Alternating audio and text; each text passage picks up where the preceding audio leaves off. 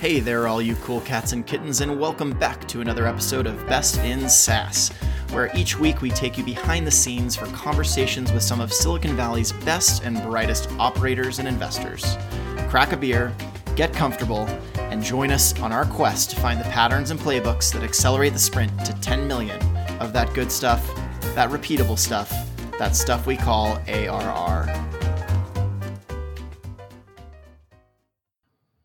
All right.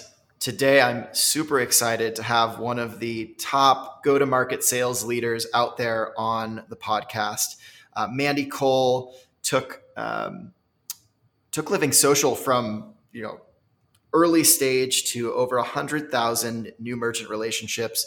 She increased net revenue per sales team member by 300% while she was there. She sits on the board of Mixmax. She was a vice president of sales at Zenefits and a ton of other companies. So Mandy, welcome to the show. Thank you for having me. So I know I'd love to spend some time talking about what you're up to today, because you have Rise Accelerator, this entity that you founded to help earlier stage companies with their go-to-market on the sales side. And you're also an operating partner at Stage 2 Capital. There's like so much, I can't even fit it into one intro, and it's all amazing stuff. But I'd love to start at the beginning with maybe, what were some things that you learned early in your career that have stuck with you and are lessons that you bring to teams that you help out today? That's a great question. And I have learned a lot of things the hard way from making mistakes, but I feel like that's how a lot of us learn from failure almost more than success. A couple of things that come that I think of at the top of my mind are one is just being able to learn from other people. I think it's very natural that we feel like, especially if you're a type A person, and I learned this both in sales and then in leadership, had to learn it again in leadership, that I don't always know all the answers. And it's very easy for us to feel like we should know that and then try and figure everything out on our own. But the reality is you can't be an expert in everything.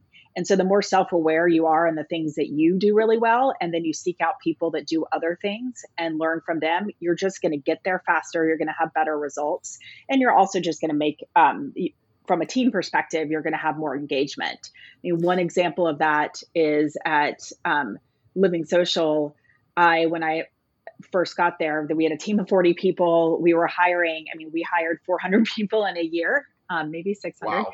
Yeah, it was really fast growth. We would bring people in every week and do these super sessions, fly them in across the country, and then interview them and put them in markets. So because we expanded from when I got there, it was like 10 markets to 140 markets in 1 year. And so, and while you're growing this big team, and we're also trying to put in infrastructure and process, I felt like I had to have the answers, and I had at 1.75 leaders. And there were a couple of changes that we made more, behind the scenes around compensation and some process things that I didn't get really anybody's input, except for a couple of folks on my sales ops team, and rolled it out. And it wasn't met with great response. And a couple of my leaders gave me some great feedback, and they said, hey, we trust you, but there are a couple of things you miss because these things are happening and we're moving so fast.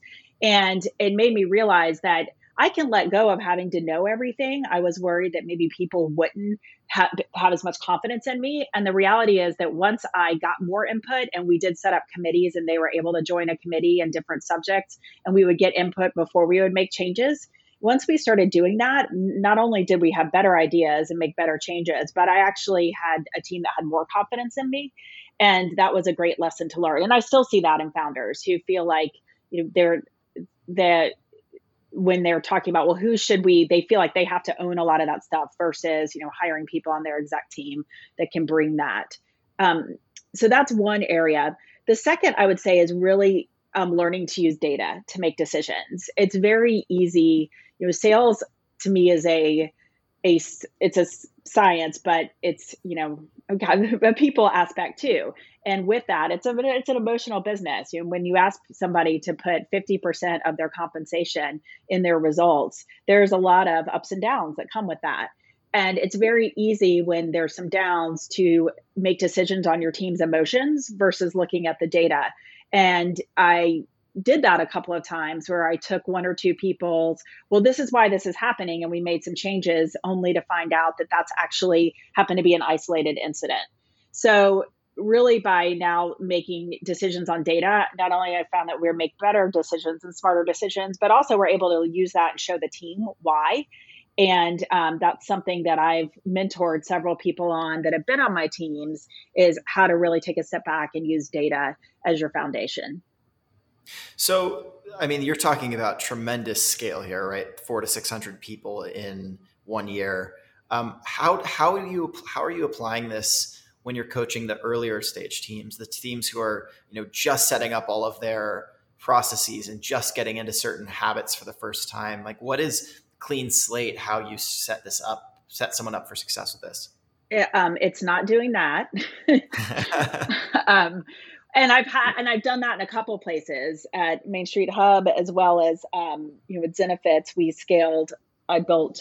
took an SDR team from 25 to 250 people, only to find out that the market opportunity we were going after, we actually did not have a fit in. And that was a very expensive way to do that. So my recommendation to folks is, but it's very normal for people to look at a spreadsheet and have one or two salespeople doing something and think, if I had 10 all doing this, then this is where I'd be in revenue. Let's just go do that.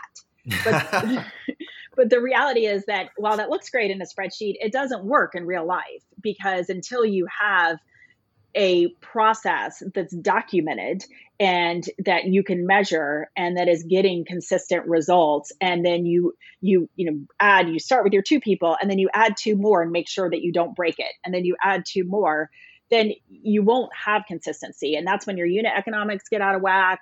That's when, and then you also have all these people that potentially aren't performing, and you're dealing with motivation issues on top of that.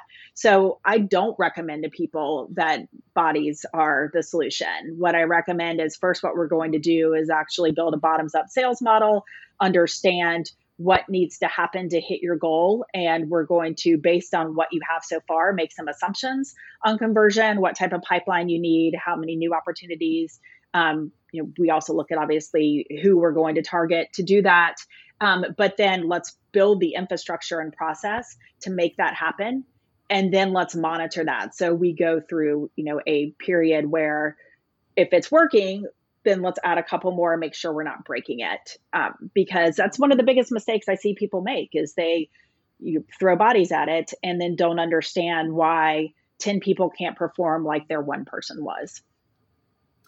So I'd love to maybe walk around the different elements on the sales side of go-to-market that comprise, a sales org, whether it's the process, sales ops, the storytelling, all the different pieces that go into it, and talk about what you see as the most common. Like, you're sitting at your desk, you finish a call with a company that's in the revenue sprint from 1 million to 10 million ARR, and you just facepalm. You're like, oh man, not this again. And it's just like, you see it over and over again. Could we walk around and do a 360 of a sales organization at that stage, working on that sprint, and what some of those most common mistakes are? And if you're even comfortable sharing a couple of real examples. Sure. So one of the first things that I want to look at is, like you said, where they are, how many customers they've sold, who those people are.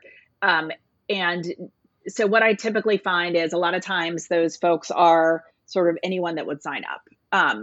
And they haven't really narrowed down their ICP, their ideal customer profile, they haven't matched that back to actually what they can sell efficiently and effectively.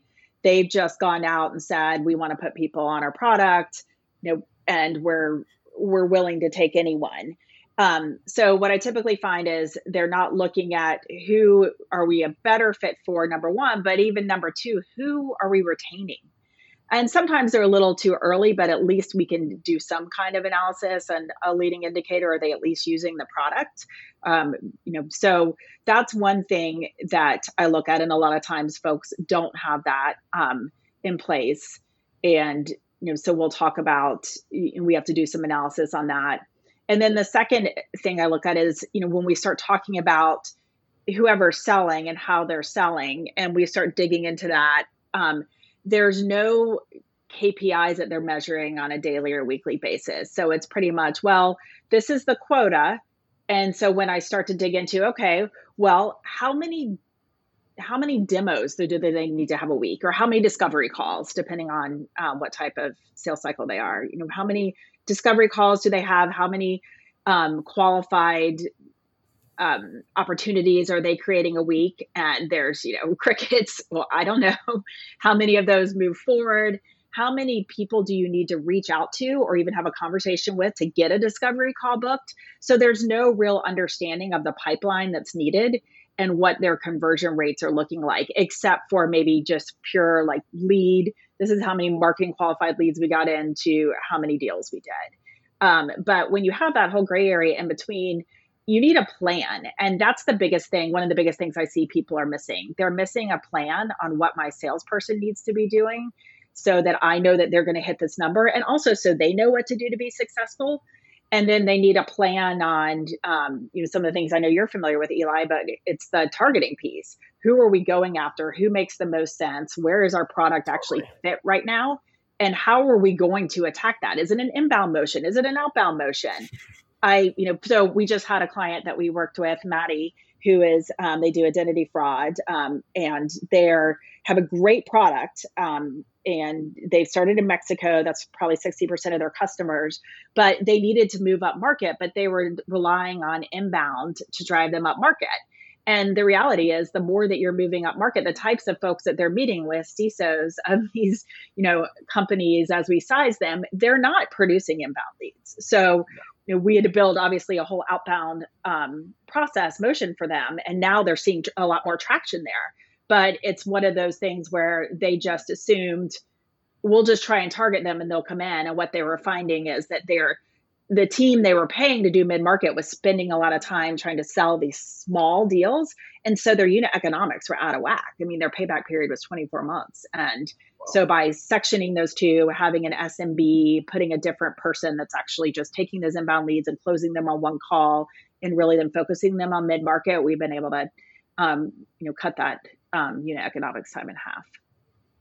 And so it's seeing that lack of a plan. I'm assuming that sparked the inspiration to start Rise Accelerator. Can you walk us through like what you had been doing these really high growth, really big stints as a leader in sales, and then you changed course a little bit to, I'm assuming, deliver your learnings to an earlier stage market, or what brought you there? Exactly. In all three of my last in-house, so at Living Social, Main Street Hub, and Zenefits, I was tasked with not only growing this team really quickly, but also increasing productivity and stabilizing productivity so that we had the right unit economics. So trying to do those two things at one time is a big challenge. And I quickly realized unless we had a very standard process and we had backed into here's what they need to do each week to get there. And then we had leaders that actually measure that. And that's the second thing I see people do is there's a plan and they get, oh, okay, well, this is what we need to be doing. But then nobody's actually, they're not managing their team to those numbers, and they're not actually thinking about, and they're not bringing marketing in, right? And saying, okay, marketing and sales aren't working together. So they're both doing separate things. And there isn't this, as a team, we need to create this much pipeline this month in order to have, 60 days down the road in order to hit this number. And here's how we're going to do it. And here's what sales is responsible for. And here's what marketing is responsible for. So, having the plan is the first step, but then actually managing to that and looking at those numbers every month and figuring out why, if something's not happening, why that's not happening. So, at all of those companies, and each company we iterated more, it was, figuring out what those were, how to hold people accountable for. And then the second part was how to implement that correctly with a team. I'm not a big fan of training where, you bring everybody in, and so it still happens all the time, right? Like onboarding training is, well, we put people through these 3 full days of learning about our company and our product, and, and then we just set them off into the wild. And so throughout that, one of the things that I developed with my sales ops team was, because I'm a very big student of how people learn, was a more integrated implementation program. And we now do this with our clients where it's 4 weeks. So once we stand up the process and the tools, instead of then training them in 2 days, we basically break the sales process into the four main categories: prospecting, discovery, demonstrating value, and closing objection handling. And then we focus on one of those skills a week. And we do that in a variety of ways. So we use video, we record an elevator pitch. They give feedback on each other. They have to write it out. They have to shadow two people. They have to join two like interactive games. So there's a lot of ways that they practice just that one skill. And I'm able to see it because we use an LMS, so I can give feedback as well. And then they talk about their successes at the end of the week, and then we recap as a team.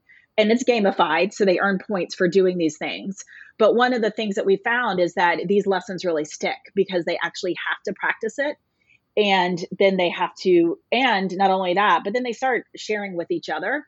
So, I'll revert back to Maddie because they just graduated from this program, but the sales team there, which was 6 or 7 people, not huge, but they are performing so much better now from going through this program. And their feedback was, this is one of the best.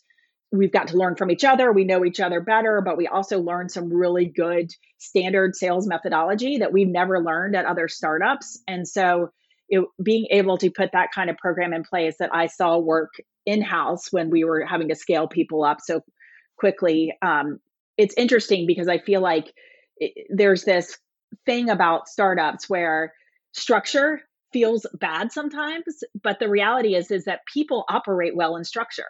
They want, salespeople don't like gray. They like black and white. And so the more that you can give them a plan and a process and teach them how to do it, actually, the more successful they are.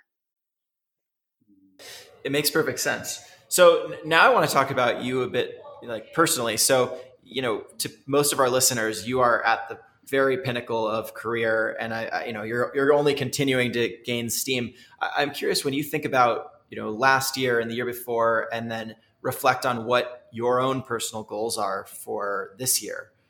What is the next step for you in your career, and what challenges are you trying to work through yourself? Great question. I think last year to this year was a big step for me.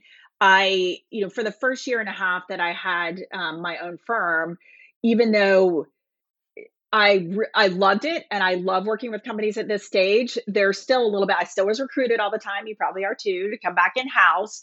And there's still a little bit like it's probably one of the most challenging things I've done, to go out on my own and not be, I really love mentoring people. I loved leading a team in house. But one of the things I found is, because of my experience, those are the types of roles I got recruited for versus early stage. And an early stage probably in-house isn't maybe the best right fit for me, which is where, the Rise Accelerator idea came from, with the encouragement of some VCs that wanted help for their portfolios. But so I think, for me to take that leap and go out on my own was a big step. And then the second leap was hiring people on my team. So I did that fourth quarter of last year because we were growing. We had more demand than I could handle. And also I needed, going back to that, don't be the roadblock and get expertise. I needed people that were better at sales ops and structure than I was. And that could really, we're building out whole, technology stacks for people.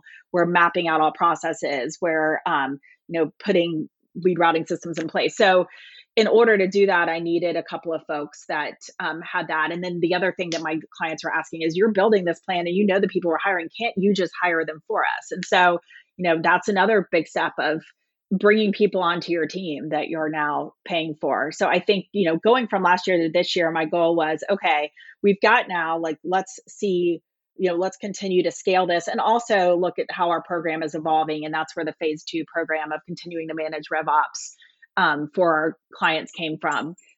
So our goal this year is to double revenue. We are on track to do that. With a little bit of a blip from COVID, mostly things that have just pushed back a little bit because they were getting funded and waiting on their funding.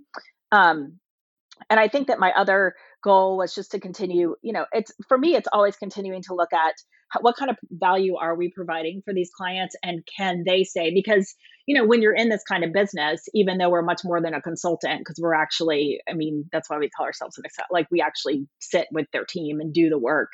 But you need people to say like, yeah, I couldn't be where I was without them. And, so I'm constantly evaluating and getting feedback on where we could continue, how we can get to that. So for me, getting to that number just means that we're proving value. And that's the most important thing for me. The other piece was, really getting more on experience on the investing side. And that's what's been great about spending time and joining Stage Two, is that I'm able to use my skills on the go-to-market side to help the Stage Two portfolio companies have those same results in a little bit of a different way. But that I'm also learning more about, using my skills of evaluating companies to look at new companies. And that's exciting. How do you unwind when, I mean, your work life is incredibly intense and incredibly, you have a ton of drive. How do you unplug from that? That's a great question. I'm sure everyone struggles with that. I've had to teach myself over the years to be more scheduled. And honestly, I have 3 kids, and I think they helped me do that because, I mean, not so much the last 2 months because or a couple months, we've all been sort of sequestered in our homes. But before then, they have activities. They have, the nanny leaves at a certain time, and they're in sport. So the reality is that I had to be able to be a lot more disciplined around how I use my time and prioritizing. I do every Friday before I quit. I look at next week. I make sure everything's scheduled. And I say quit, but I still do some stuff on the weekend. But before I actively, I make sure everything's scheduled. So for me, a lot of it is aligning. Here are the things I need to do, but do I actually have time on my calendar to do all those things? And that's a time management technique I picked up a few years ago that's really helped me. I mean, when I was in-house, for those of you that are still, I used to block off 4 to 5 on my calendar every day, and just to have time to catch up at the end of the day. But also my team knew it was open hours. So if they needed something that day and I hadn't gotten to them, they could typically ping me then. So just finding times, I think the biggest thing is just calendaring yourself, really. Outside of that, I mean, we do a lot of hiking. We do a lot of now biking. My kids are all old enough to bike, which is fun. We were doing a lot of traveling, not so much anymore. So just really enjoying where we live in Marin. Nice. Awesome. And then last question, as we wrap this up, who have been some influential folks in your career who either as mentors or peers who you look up to, just folks out there doing great work that have helped you get to where you are today? Yeah. So you mentioned Mark. Mark Roberge has been influential to me. We met when we were both, he was growing HubSpot and I was growing Living Social, and we were introduced by a mutual friend. And, we both realized quickly that we had similar challenges, similar methodology. And so he's been somebody that I've been fortunate to have to bounce things off of. One of my early mentors that's helped me throughout my career is Jeremy Liu. He's a partner at Lightspeed, and he actually gave me the best feedback originally when I was at CitySearch and I was going for my first leadership position. And another colleague of mine got the role over me, and I had been there longer, and I thought I was doing a good job, and so I was mad, but I went to him and I said, I want to understand why I didn't get this role. And he's been so great about giving me feedback throughout my career. And this is the first time he did. He said, well, because I want you to continue to practice. Sometimes when there are questions come up, in front of a team, you're very passionate, which is great, but you don't know how to control that. And you will just say, no, I think we should be doing this. And as a leader, you have to understand how to manage that in front of a team. And he was right. And so he's been instrumental. He actually, My New Place, which is a company that right before Living Social, I took them from 0 to 20 million. He recruited me there, and then he was on the board of Living Social and recruited me there. So I've been fortunate, but along the way, he's given me some pretty tough feedback that's only helped me. So I encourage people to seek out other folks that you work with or other mentors, because, and then I've got a few other folks in the VP and even people that worked for me that I still regularly talk to and bounce things off of because they're at different companies now. So I just encourage people to find those types of folks, because we get so, everybody, we all just get so heads down in what we're doing, and having those conversations, it's so important for you to just be able to think about maybe something you're doing differently. Completely. Well, Mandy, this has been a really fun conversation for me. I'm sure our audience is going to get a ton of actionable tidbits out of this and some great strategies to test out on their own. So thanks so much for taking the time and recording with me today. Thank you. I really appreciate it.